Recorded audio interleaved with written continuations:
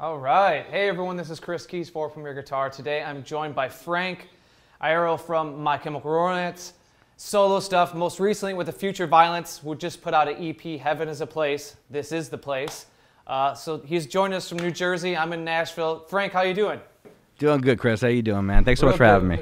Yeah, real good, man. I appreciate you taking the time. And if anyone hasn't seen our Hooked video, which was awesome, that Frank did for us, you should check that out.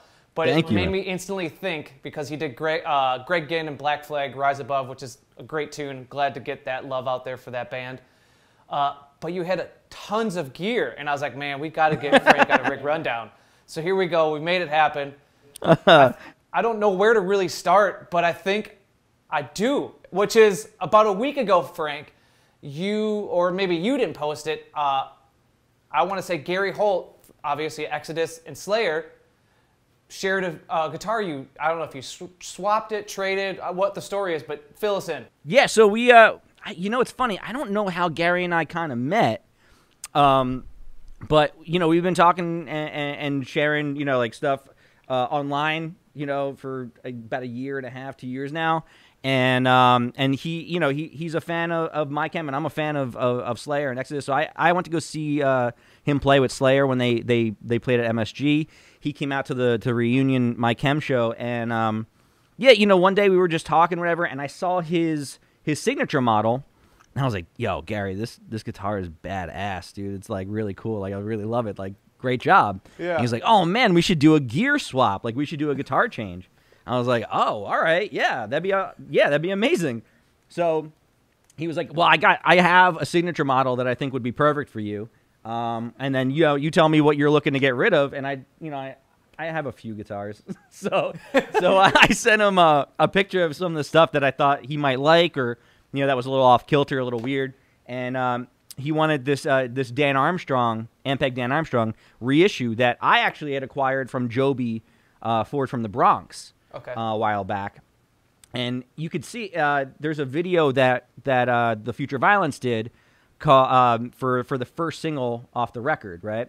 And in that video, playing the Dan Armstrong, and so he's like, "Oh, that'd be amazing! I'd love that. You know, but you have to sign it." And I was like, "Oh no!" Like, I was like, "You sure you want me to ruin it like by putting my name on it?" He's like, "All right, we'll put it on the back and like we'll like clear coat it." And so he did the same, and yeah, I got his guitar and he got mine. But it's cool, like he's such a rad dude and such an amazing player.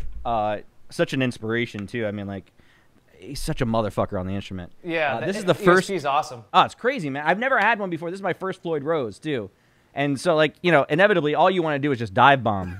You know what I mean? Like, but it's a great guitar, man. It plays really nice. The cool thing about it too is the neck shape on it. I'm used to, like, I like a nice C shape neck shape. Okay. I have a Tele that my friend James Bowman gave me. That's a V shape that I really enjoy too for certain songs. But this guitar, it's strange, man. It's like it's curved on the sides, but then it gets to like a flat point. So I guess that's more of like a U shape. Yeah, and it's kind of like a hybrid of sorts. Yeah, it's nothing like I've ever experienced before, and I love it. It's crazy, man. I mean, I was scared when it came to Floyd Rose. It just looks like Bane's mouth. So like I was like, I don't know, like if I want to fuck with that. Like, you know, I mean, there's too much involved, but now that I have one and I've been messing with it, it's rad. It really is rad. It's cool. You get like a fresh color to paint with now when it comes to guitar tones and guitar styles. Absolutely, absolutely. And that's the cool thing too, man. Is like I've always found when writing songs or like, you know, recording, inevitably you're gonna hit some sort of wall or, you know, some sort of writer's block.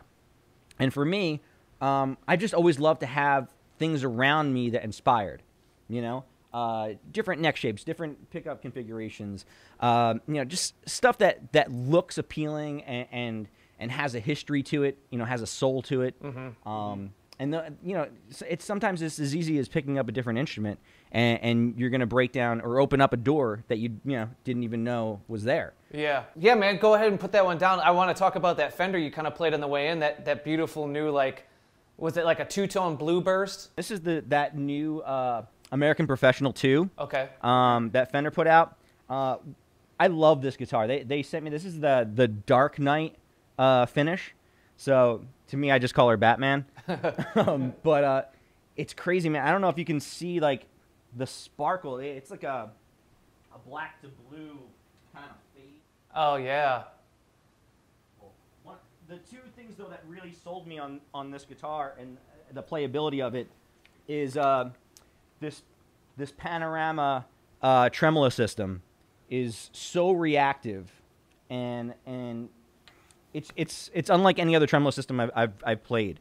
I really love that. And then something else that's so simple but such an amazing genius move is to taper this butt, neck groove right here. So, you know, I mean, how many times have you slid up, you know, past that 12th fret, and then you just go dead?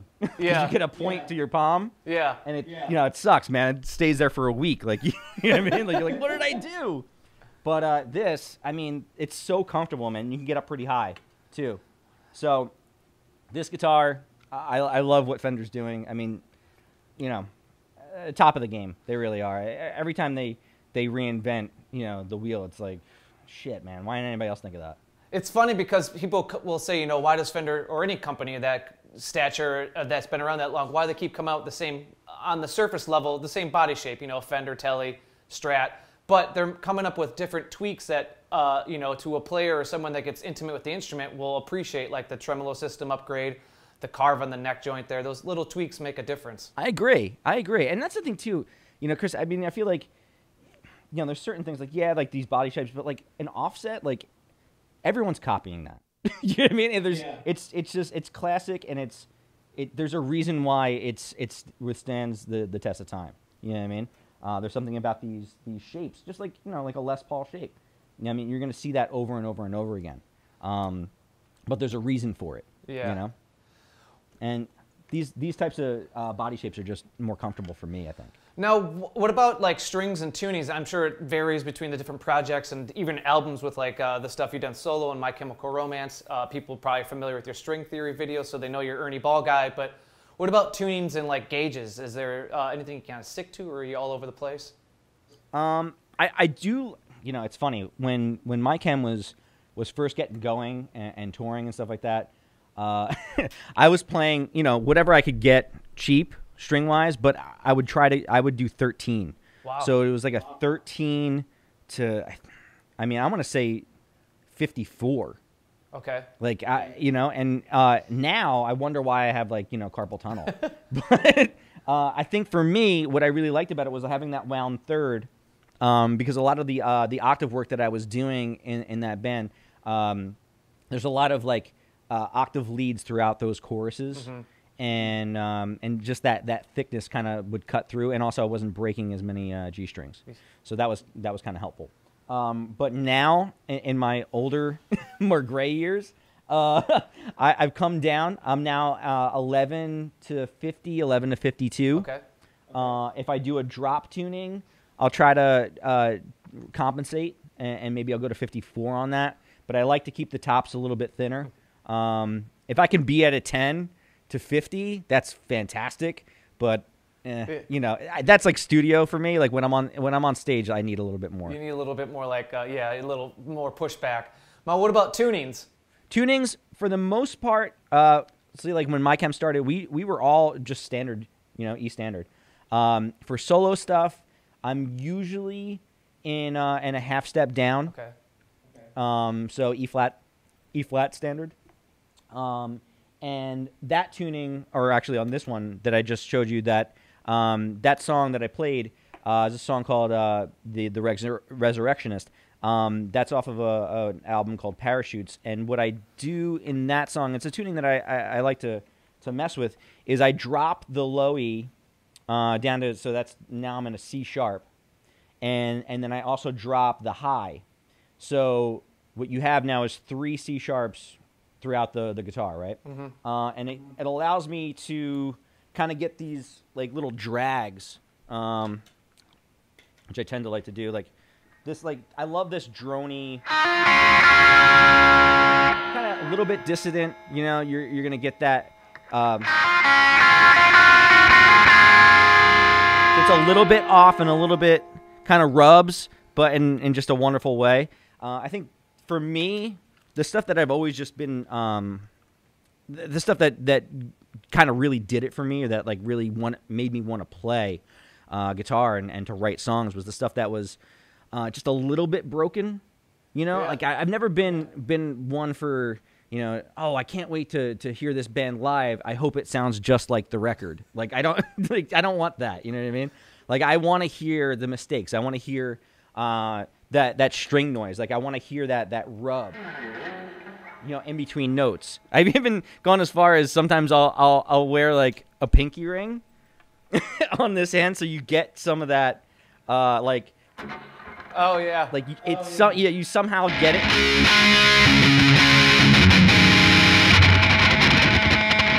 You just kind of get like this extra little gunk in there. It's kind of like when we did a rig rundown at the Edge, his tech said that he plays with the pick with the jagged side because it gives a little bit more extra scrape with it. He plays these Herco picks that have like that grippy stuff on them, and he plays with the side, so it kind of gives that little more extra scratch. Just like a little bit, but he did it and he showed us, and it's like, wow, you hear it. It's funny. It's something simple like that, you hear it, and it's different. I love that.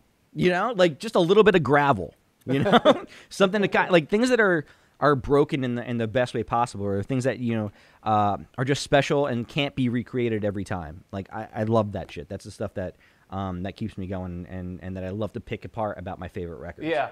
So. Yeah, that's my favorite stuff. I think that's why I have so much old broken gear, because things are broken in like the best possible way. They got a story to tell. Oh, definitely. Yeah, I like scars. I do. Well, I'll let you grab another guitar. I'll let you choose which one I'll talk about next. But as you do that, I'm going to throw a question at you that I've been wanting to ask, because as you guys are coming up, just like any DIY punk hardcore band, they were grabbing any gear they could get. You know, whether it's Epiphone or any, you know, gear that would work and stay true on tour. But now, as we're seeing and we're finding out here, and anyone that follows you, you're kind of a gearhead and you got a collection. So when did that change, besides funds, like availability of finances? What made you start click where you kind of shifted from like, I just want to use what works, to now I'm going to start chasing stuff I like? Well, I think, you know, what happens is you start to grow up and investigate, why do I like certain records? Why do I like certain sounds? What, you know, what's being played here? What's happening? Who's behind the recordings of these records that make you feel a certain way? And I think in doing that and being in more studios and working with more people, you start to see the gear that's around, and how it can really shape the way a song comes forth, and how that song makes people feel, you know. I think growing up, it was always like, oh, fuck it, man. Does it have like 6 strings on it? Just give me it. I can make some noise out of it, and I'm gonna play, you know. And that's great, you know. But I think the older you get, and the more, like, if you really love the craft of it, you're gonna start to get more into, all right, but why? Mm-hmm. You know, why do I like the way this guitar sounds? Why do I like, you know? Why do I not just want to have a metal zone? You know what I mean? Taped to the floor anymore. Which, that's how I started, and that's fucking awesome. A lot of people are still there, and that's great. Yeah. Like, you know, you can make a lot of great sounds with shit gear. You know what I mean? Like, some people like spend thousands and thousands of dollars to try to get a shitty tone. Like, you know what I mean? And that's cool, man. Like, if that's what you like, fuck yeah. You know? But you know, there's certain things that and certain people, I think, you meet along the way, that are just geniuses at their craft, and, like, you know, whether they're boutique pedal people or guitar makers or you know, amp makers or techs and stuff like that drop little bits of knowledge on you, and then you get bit by that bug and the chase is on. Yeah, man. I call those people like those people that help you along the way, like guitar guardians. That, you know, they help reignite the fire, whether it's about getting gear or creating. This is true. They're also dealers. Yeah. You know what I mean? They're definitely facilitators. So what's this one you got in your hands here? This is a Fender Squier Jazzmaster baritone in Antigua. And the reason I pulled this one out is because I remember early on touring with the first incarnation of my solo band. It was called Frank Iyer on the Celebration. We had toured over in Canada, and we went to this mall, and they had like a, you know, not a Guitar Center, but like a smaller boutique, you know, that had guitars and stuff like that. And they had this guitar. And I was like, oh, man, that's really cool. Antigua has always been one of those things where I was like, I don't know if I can pull it off, but I think it's kind of cool from afar. And I just sat down with this guitar and started to play on it, and I never really played a baritone guitar before. That day, I got bit on. I was like, oh man, I started writing songs like in the store. I was like, I think I need to bring this home. So I didn't want to like deal with the border and all that stuff. So I called people at Fender. I was like, hey, listen, I'd love to purchase this if I can, have it sent to my house when I get home. And they did. And I mean, Fender's just always been amazing to work with. But playing on this baritone, I started to write songs, and I think it took me a while to see how I can incorporate that into the band I was singing in, and it all started to come to fruition, I think, on the third record, Barriers, because there's quite a few songs on that record, and in the new EP, Heaven is a Place, This is the Place, that the baritone kind of comes alive on, and one of those is the song Violence, and that's another song that people kind of ask me a bunch. Like, what is the tuning on that, and how is that played? And that song in particular is on a baritone. It's an A sharp, and so B. Let's hear it. Flat, yeah. So.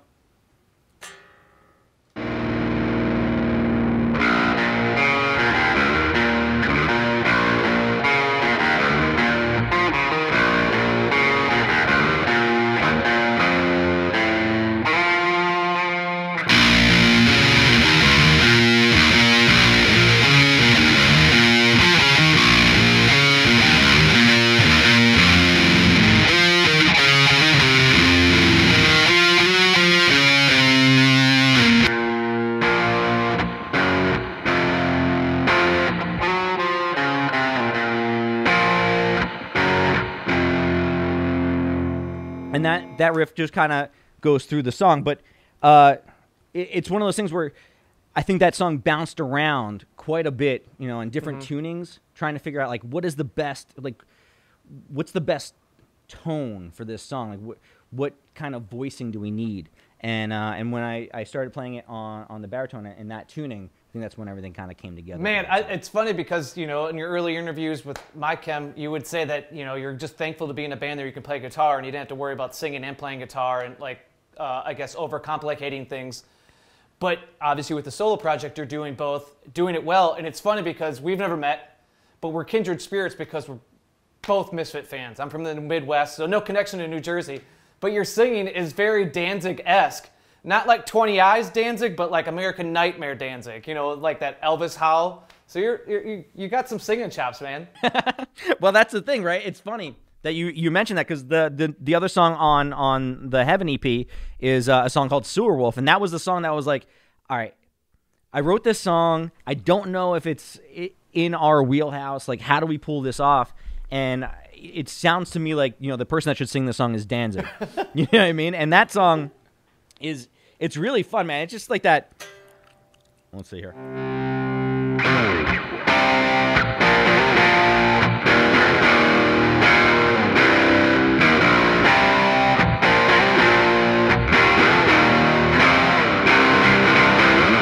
And that chorus, like, you have to just have this, like, bravado about you. You know what I mean? Like, you have to, like, sing, like, I am the evilest motherfucker in the world. And that's like what is being channeled, I feel like, in that song, because it's so tough. And then in between Violence and Sewer Wolf, there's a cover of R.E.M. So just in case you're not, everywhere in between. But that's the thing. I feel like that EP, like, it's just 4 songs, but it's my record collection in 4 songs. It's awesome. You know what I mean? It's like, awesome. Yeah. So those are all my influences, man. That's where I came from. Like, it's funny to me that people can be like, only interested in one genre or like only listen to this specific thing or only play this specific thing. Like, that would be so boring to me. Yeah. Like life with one flavor of ice cream. Seems like one short road to be on. Like it. Yeah, it's stunted, and I think that was always the thing for me was like, I grew up with my dad you know, he was a drummer in a blues band, and I'd go see him on the weekends. And my grandfather was a drummer in like a Dixieland band, and he also played like a, you know, like 40s and 50s standards. And so like I would go see them all the time. And then growing up where I grew up in Belleville, you know, which was like an hour and a half away from my dad, like I found out about punk rock and hardcore. So I had like all these things kind of washing through me. And I just loved music so much. I just loved the craft, you know, and these songs just made me feel, you know, and that was what was so amazing to me. It was like this language that I was getting into, and when I started to draw the comparison between, like, say, like my dad's music and like, you know, like DIY, like punk rock and hardcore, was like, oh, he loves blues. That was like this music that was written, you know, for each other, like recorded in a basement with one microphone, like, you know, and the bands that I was listening to, like, was the same thing. Like, you know, they were recording in their mom's basement, like, you know, like doing it just DIY. And I was like, oh man, like this is where we can connect, you know, like I found the music that speaks to me. And I feel like, you know, it's the same kind of thing that my dad's going through. Yeah. And it's funny, cause I'm sure you've done that to kids too, you know, with MCR, like you've engaged people to pick up the instrument and try their hand at making music too. That's the greatest thing when you hear that, you know, when a person will come to a show and be like, oh man, like, you know, I listened to this record and it made me want to play guitar, or it made me want to write songs, or made me want to sing. Like, fuck, that's the greatest thing in the world. Because here's the thing, like, you know, I never really thought about it until that stuff started to happen. But, you know, you can create art and, you know, put it in your pocket and say it, like, all right, like, it doesn't affect anybody else. It doesn't come back to you. But once you put it out there and it starts to you know, take on its own life and meet other people along the way and have this influence, and that ripple effect goes out, like that's the most incredible thing about art, is when it comes back to you like that. And so for me, like, you know, I always thought like, oh, you finish a song, you write it, you record it, put it out, like, oh, you're done. No, that's just where it starts. You know what I mean? Yeah. And that's I think what keeps us doing this is that exchange of creativity. Well, man, what other guitar you want to talk about? We see some beautiful ones there lined up. Well, I'll let you dealer's choice. This is like a parts caster that I kind of ended up finding along the way on tour in a shop in Cincinnati. The body is like a 50s Jazzmaster. Of course, you know, the pencil mark has years been painted over, and you know, it's kind of hard to figure out an exact date on it. The neck, though, is like a 90s Fender neck, so it's kind of all over the place. But you know, there's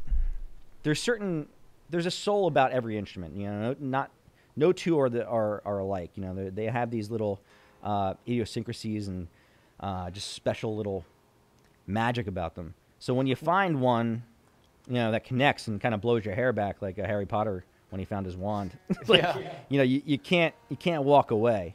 Well, the guitar chooses you, right? I mean, if we're gonna use that parallel with Harry Potter. I think so. I mean, you know, wouldn't it be nice if that's true? Yeah. So, I guess for this one, my go-to distorted tone is usually a Boss Blues Driver that has a Keeley mod in it. Okay. And I've just always loved that tone for, like, you know, you're just a regular distortion, or like if you're going to you know, I like the quiet, loud dynamic. So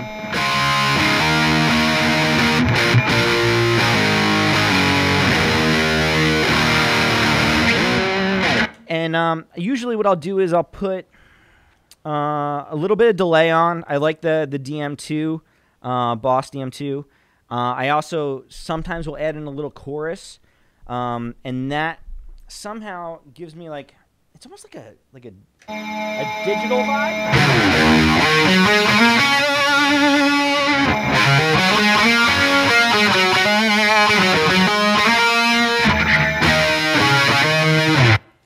mean? Like you get that kind of wobble that I really enjoy. But lately, I've been going to Sneak Pedals.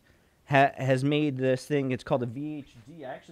I have 2 of them because I like them so much, and I didn't want one to break and not to have an extra. But my friend Scott makes these pedals, and they're great, man. I ended up using it for when I was doing this live stream for that band Thursday, my friend's Thursday, and for some reason I just felt like it fit their songs a lot better than, say, like what the Blues Driver was doing. And it's a little bit wider.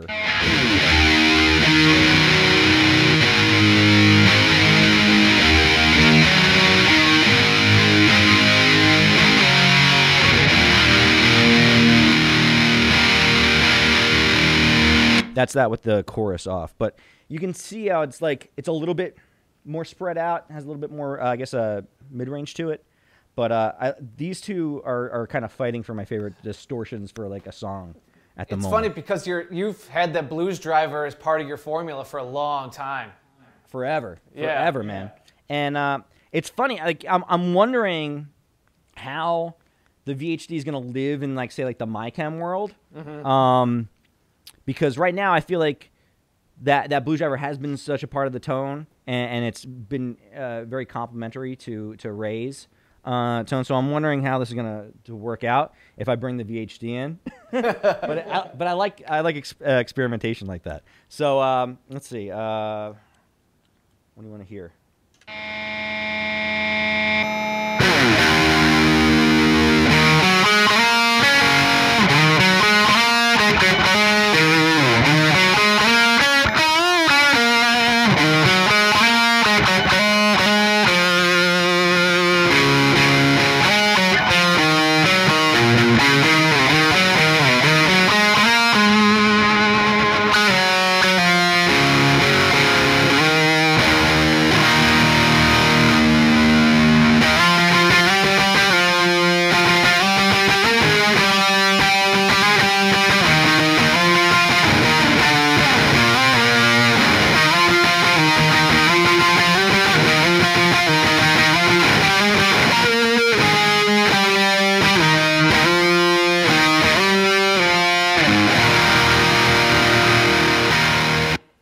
So it sounds great. Now that guitar you got, did you buy it with the 50s and the 90s combination, or did you do that yourself? I bought it as a Frankenstein. Okay. Yeah, and that was the thing too, is I feel like, not to like give this away, because I feel like, I'm gonna say this, and then anytime I walk into a guitar shop, they're gonna be like, oh, get the shitty broken ones, and put like a high price tag on, because he can't turn them down. But like, it's true. When I see something that I've never seen before, and that's, just unique in its own way, like you're never going to see this combination again, because it doesn't make sense. It shouldn't be, and when I bought it too, like the pick guard was wrong, like everything was fucked up and broken about it, but it played the way I needed it to play. And there was like this weird feeling. To be honest, I think I plugged it in for like 30 seconds, and I was like, all right, that's fine.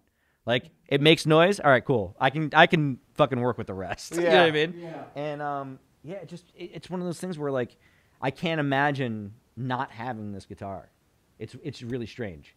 I can't tell you how many songs have come out of just having this, at my side. Yeah, I mean, at the end of the day, it's kind of like what it's about. We're a show dedicated to gear, but if you're not creating and it's not inspiring to you, what's the point of having it? Now, I see a white Les Paul-ish guitar there, and I know it's not Pansy because I see the diamond peg head. So maybe we should talk about that one, because Pansy is such an important one, the Epiphone Elitist. So what's the story behind this one? For a while, I feel like that's all I played, were these these white or Alpine white Les Paul. Either it was going to be like the Epiphone Elitist that they would send. A couple of times, I think a couple of customs, or mostly studios, just ended up into my hands. I don't know. I really don't. I mean, it's weird that much of my life is a blur, that I don't even know how these guitars came about. They were just like, oh, here's one. There's one there. And it's weird, man. Like, I think I just got so sick of playing the same guitar over and over again that I was just like, I wanted to run far, far away from it. And at that same time, Epiphone came to me, and we made our own guitar together. So I did the Phantomatic, and I played those exclusively for a while. And I feel like the older I got, I was like, oh, man, like, that was kind of my thing, you know? Like, and I didn't have one. And I was like, oh, shit, like, it made me long for one. And I was like, you know, if I ever come across the right one, I think it'd be nice to have one just in the house again. You know what I mean? Yeah. And recently, this one came about. It came up for grabs through Thunder Road, and Frank Gross hit me up, and you know, he was like, hey, you know, this might be the one for you. It's I believe it's a 91 or 92. Hold on.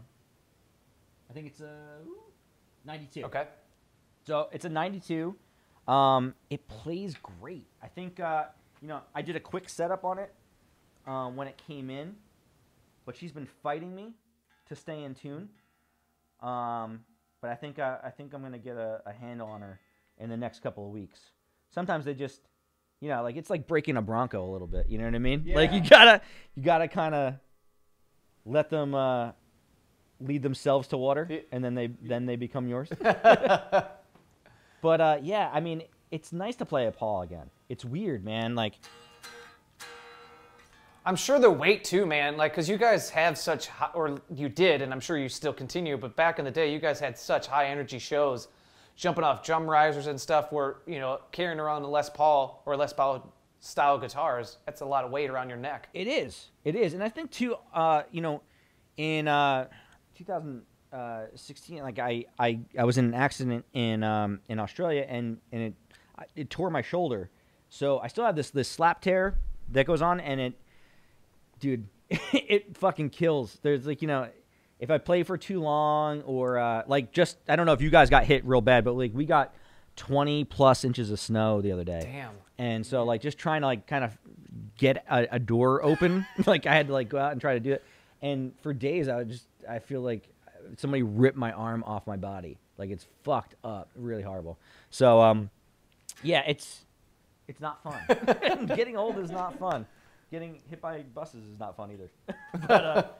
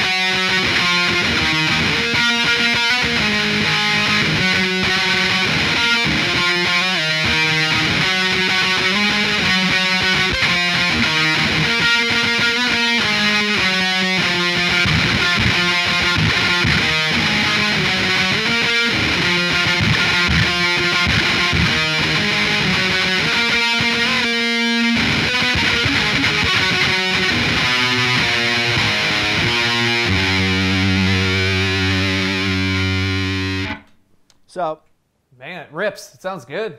Even though, you know, she's a little shaky in the tuning, it still sounds great. Right, yeah. I think another couple of days work, and she's going to be fucking fantastic. I'd love to bring her back out on tour when hopefully touring starts again soon. But, yeah, it's going to be fun to carry around like this albatross of weight. I'm excited to see how long I can play it for on stage. Now as we're getting towards the end of guitars, and we'll get into what we're hearing at amps and stuff, and, you know, obviously you've been playing with pedals already, but alluding to the touring season, if and when it comes back, I should say when, are you going to bring all this out, or are you going to be more of a economic guy and go like Axe FX or Kemper? You know, it's funny, man. I've always been a believer in bringing, you know, your gear, your real gear and stuff like that. And I think that the more I get into collecting, right, and loving the way, like, vintage stuff sounds, I have a couple of different setups that are like, oh man, I love the way this sounds in the studio. I bring it to record, but it kills me to bring it outside the house, because if I bring it to a gig, ultimately something goes down, and touring, especially like overseas and stuff like that, it's rough, man. So I think what I'm going to do for the long, overseas touring and worldwide touring, is to copy my amps for like a Kemper and do that. Because really what I've been doing is I have a Marshall Super Lead that has that Dookie mod in it, and that's a head that I used with Rob Cavallo.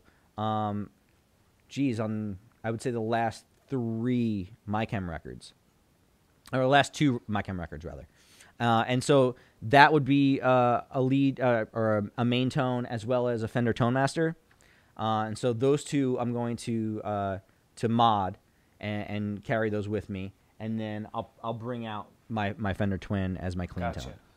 Cool, man. Well, I see another, I think it's an Epiphone over there sitting in the boat. Yeah. This is great, man. I love what they're doing now. Like they just released this Coronet, and my friend James Bowman got one and brought it over to my house. I was like, oh my god, it's great, man. Like, it reminds me of like the '60s Coronets that I had one, and they were nice enough to send one over, and it's cool. It's a great guitar. It's super fucking light. Affordable. I think the going price is like maybe $450. That's on nice. This thing, and I feel like, if you're looking for that, junior feel, like that one, like single P90, and something that's affordable that you can kind of rip on, it's a great guitar. It really is. Yeah, and something like that price, even if you're not happy with some of the features on it, whether it's the tuning pegs or even the pickup itself, it's something you can go build upon and customize to your own liking. The only thing I've replaced so far is I traded out the bridge, and I feel like that's given me a little bit better of control on the intonation. But I may look into replacing tuning pegs. We'll see. But I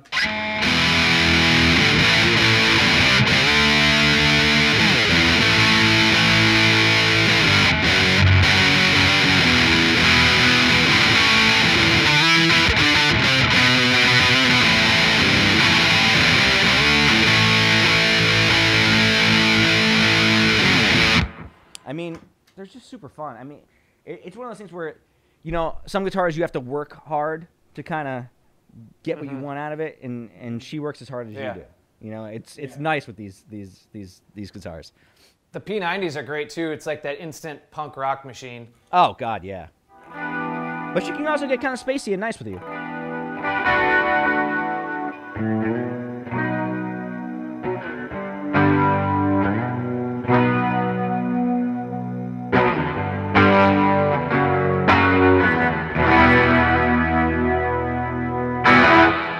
So, I mean, I think it's versatile and affordable, and I think they're great guitars for someone to have. I wish they had this available when I was, growing up looking for it. Yeah. Well, maybe I'll have you put back on the Fender Two-Tone, the first one you played there, the American Pro 2, and we'll start talking the amps we're hearing today. There's a bunch of them behind you, but we'll keep it to the ones that are behind you, or the ones that we're hearing. I'm sorry, the ones that we're hearing today, and then we'll dive into your pedal boards, which I have to say it's great. You got the Eddie Van Halen colors on that one. Yeah, man. My friend Anthony, who makes Black 35 guitars, man, he did this special pedal board for me, and it's awesome. it's so great. We talked about doing a guitar and a matching pedal board, like based off of Eddie's Frankenstein, and then literally as soon as we got the specs down, I would say a week later, Eddie passed. It was fucking weird. Really weird. Now, you're typically, at least back in the day or with MCR, I knew you to be like a British guy in amps with like a Thunderverb or something from Orange and always an AC30 for clean. Now, is that still the case today or going forward? And then also, what are we hearing today in your jam space? So right now, I'm just out of the Fender Twin. And I mean, as far as amps go, like when I was touring with the solo project, what I would do was I had the Fender Twin and a Supro Black Magic that's back here. And those two amps together kind of gave me a little bit more of like the weight and grit that I was looking for, but also, you know, wasn't getting me into fights with sound guys and smaller clubs. So that's always a fun thing to not have to deal with. You know, right now the Twin's on 2, and I can get it to scream. Yeah, you know what I mean? There's a reason why they're you know, trusted and tried and true. I mean, you know, a Fender Twin is a Fender Twin. So I love the Twin for cleans, and I love the way it reads pedals and reacts. So that's usually my go-to amp. If I'm doing touring on my own, it's going to be that and the Supro. For MyChem, it's as of right now, it's the Twin for clean tones, and for like, you know, sometimes I'll do this thing where I think you heard it a little bit before. I did like a Marshall Blues Breaker for like it's got a little bit of dirt on it.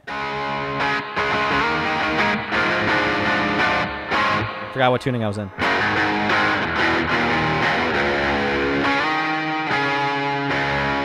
So you're going to have that as like a little bit of a distorted tone, but it's not overwhelming, so that you can kind of take it from here.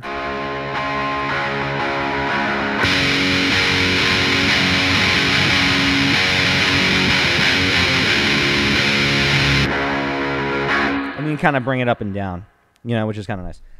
So I'll do stuff like that, but for the most part, from the distorted tone is going to be the Marshall Super Lead with the Dookie mod and the Fender Tone Master kind of mixed together. I like that tone. Cool, man.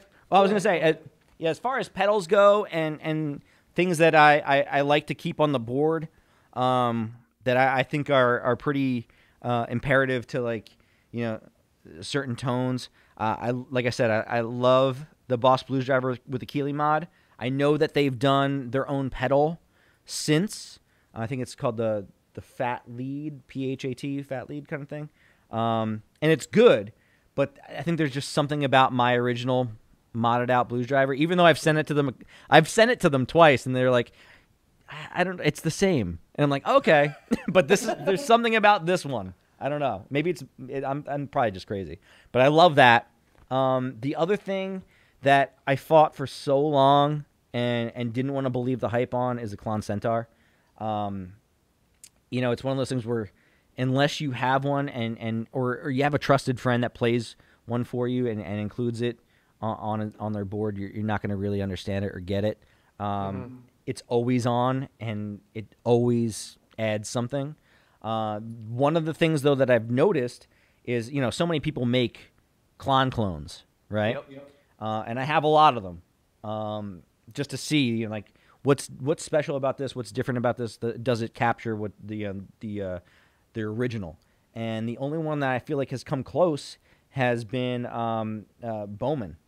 James Bowman makes pedals. He, of course, plays guitar in Against Me, but he started Bowman Audio Endeavor, and it's crazy, man. Like, I don't know if you want to hear just a quick little let's hear it. Back and forth here, but so this is just the amp, right? So this is a Gold Horsey.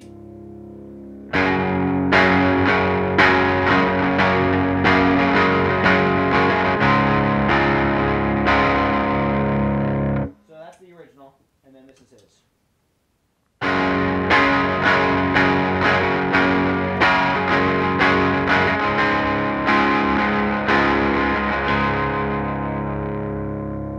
A little bit brighter, but I mean, sometimes it depends on the song, but sometimes it beats it. It's crazy. I love what he's done, and I don't know how he cracked it, but he's a fucking genius, and all his pedals are great. So that's one that's always on the board as well. What about, I know you used to advertise it as a secret weapon, which then it's not a secret weapon because you'd always tell people, but the Swollen Pickle, is that still a staple? You know, it's funny. The Swollen Pickle I gifted to my brother-in-law, Evan, and he was using it on Celebration, Patience, and Future Violence tours, and I never got it back. So I've been trying to I still love the pickle, but there's other things that I've found that I think are pretty damn cool. But yeah, I don't know. That swollen pickles. That's a pretty good. I think I might need to get that back. As we kind of go, I'll let you lead us through it because you can see everything and you're driving the ship here. Tell us is this like a amalgamation of everything you do, or is this more like a My Chemical Romance board, or is this more of like a solo thing? And just show us some of your favorite combinations and sounds that you like to kick on. Well, right now this is the quarantine boards. Okay. Right? You know what I mean? There's this one. I basically just kind of linked them all up for this, right? But this board here in particular was the one that I was taking out, and I did for, say, like the Thursday shows. I did like 2 Thursday live streams on this, and and some recording stuff. And this, what I like about it, I have this Carl Martin Octa switch on here that allows me to switch multiple pedals on and have different tones set up in 8 different switching mechanisms. And that was fun because I think for the Thursday stuff there was a lot of pedal dancing happening. Yeah. But what I love, like I said before, is having that VHD with a little bit of delay. And it's funny, man. The Ibanez Tone Lock pedals, they don't get a lot of love. But I feel like they're so just like an unsung hero of the 90s. I love them all. I have the Chorus Flanger one, the Delay Echo one, and I have a Fuzz too. But these 2 usually are on the board doing some fun stuff. Is the Chorus one you use for Fever Dream? Because there's a real rich chorus in that on the song Fever Dream. Yeah, it's almost like a Come As You Are vibe. Like it has that Nirvana really stroked out chorus. You're right. Yes. So, I mean, I love these, like, the 90s Ibanez Tone Lock pedals. I have the DE7, which is the Delay Echo. I have the CF7, which is the Chorus Flanger, and then the Fuzz, I think it's an FZ7 or something like that. But the Chorus Flanger and the Delay Echo are always on board. And I think that they capture it, man. There's something about these pedals, and also too. I mean, I don't want to say this and ruin anything, but I feel like they take a licking and keep on ticking, kind of thing, which is kind of nice. Like the Boss Enclosure. I don't run into a lot of problems with those things. Which, by the way, I would like to put this out there. How come you can't just buy those fucking thumb screws for a Boss pedal along with the rubber grommet? Why can't you just buy those? What the fuck? I'm just asking. I'm just asking. I don't understand. Well, Frank, show us maybe as you go through your pedal boards, kind of show us some like key combinations that people might be familiar with in your stuff, or even if you've been really vibing on some new sounds during quarantine. One of the things I got recently was a couple of Strymon pedals, and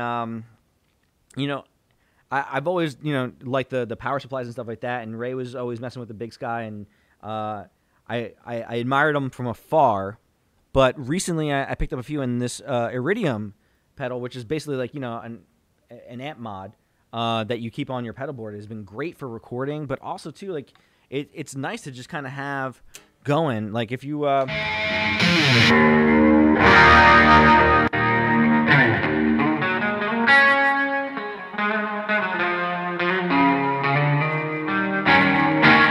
just really like a very nice scene change. And what I like about it too is that it has a built-in reverb as well, and that you can add to it. Like the different amp combinations and cab combinations is really cool. Let's see. So that was, I think the round is based on maybe an AC30. I'm not sure. The punch, I think though, is like a Marshall. So that would be this.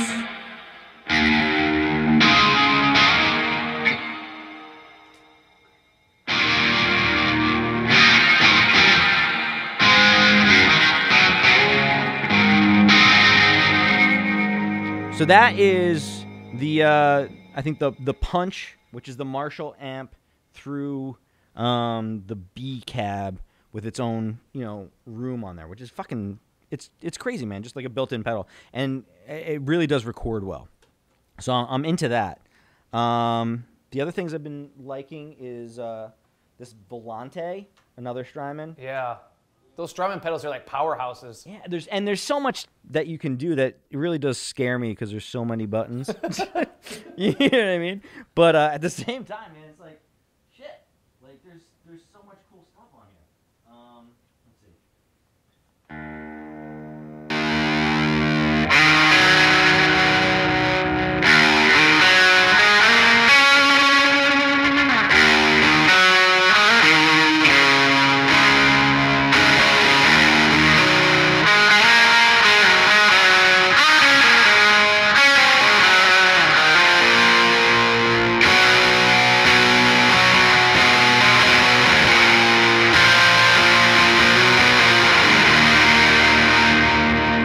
That was so that's the Volante Strymon pedal, along with this Fuzzlord Drone Master, which I like too as a distortion. Those dance real well together. Let's see what else. Another thing I really like is this this Pearl Chorus, which is like an old 70s. Let's see here, which I think is Japan. I think it was made in Japan. Are there any other pedals on any of these boards that you haven't talked about or played or mentioned, just to make it equal opportunity here? I hear you. No, there's a lot. I think I spoke about most of them. Okay. To be honest. That feels a little bit better. Sorry.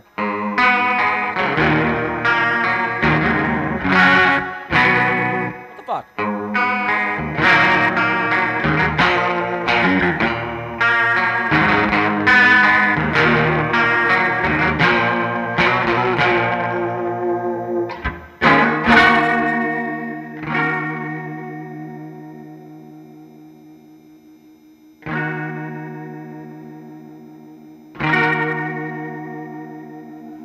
Sorry.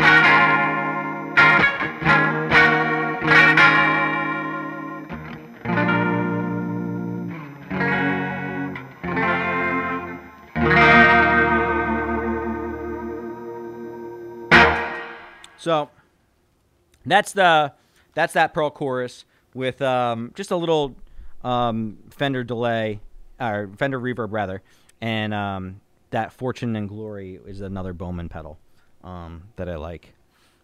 But yeah, I mean, as far as these boards are concerned, this is like the at home in this room one. This is the more like recording board because it has all the Strymon Iridium on there and like a couple other Al Capistan and the Flint on there. And then this is the live board that I was bringing out to do like live streams and things of that. Now with Thursday, were you just helping out, or are you kind of like a Proco member now? I think it's one of those things where we kind of like grew up playing all these shows and venues together, and we shared practice studios, and we've just known each other for so long that it was just really amazing to be asked to help out and fill in for Tom, who is an incredible guitar player and songwriter in his own right. And it was just, it's what I loved so much about it was, I love that band. I love the songs that they write. I love them as people. But getting to play those songs and really getting into the mindset of, how these things were written, how they came to be, just gave me such a new appreciation for the band that, it's strange, man. You can know somebody for 100 years, and when you don't get into their mind creative, like, you know them on a different level. As a musician, that's about as close as it can get to, when people say, walk a mile in my shoes. It's like play a song on my guitar. You know what I mean? Like it's you're able to see where they were at and feel what they were thinking. It's the best way to know somebody without fucking them. Well, on that note, Frank, hopefully we see MCR out on the road, because I was looking forward to it at Riot Fest. You know, obviously that happened last year and it's gotten parlayed to 2021. But if people want to keep up with you, keep up with the band, keep up with your solo stuff, where should they go online? Is there any place that you know got you stuff to check out? Well, I have the Twitter and I have the Instagram type thing going. I got a website. I don't know if people even go to websites anymore. Know. I hope they come to ours. I hope. But yeah, you know, I'm around. Cool, man. Well, I really do appreciate it, man. Taking the time. I know that you're busy doing stuff. You got family stuff to take care of. You're shoveling snow. Hey, man, I appreciate your time and setting this all up. This is a treat. It was an absolute pleasure, man. Thank you so much. All right, everyone out there, stay safe and keep rocking.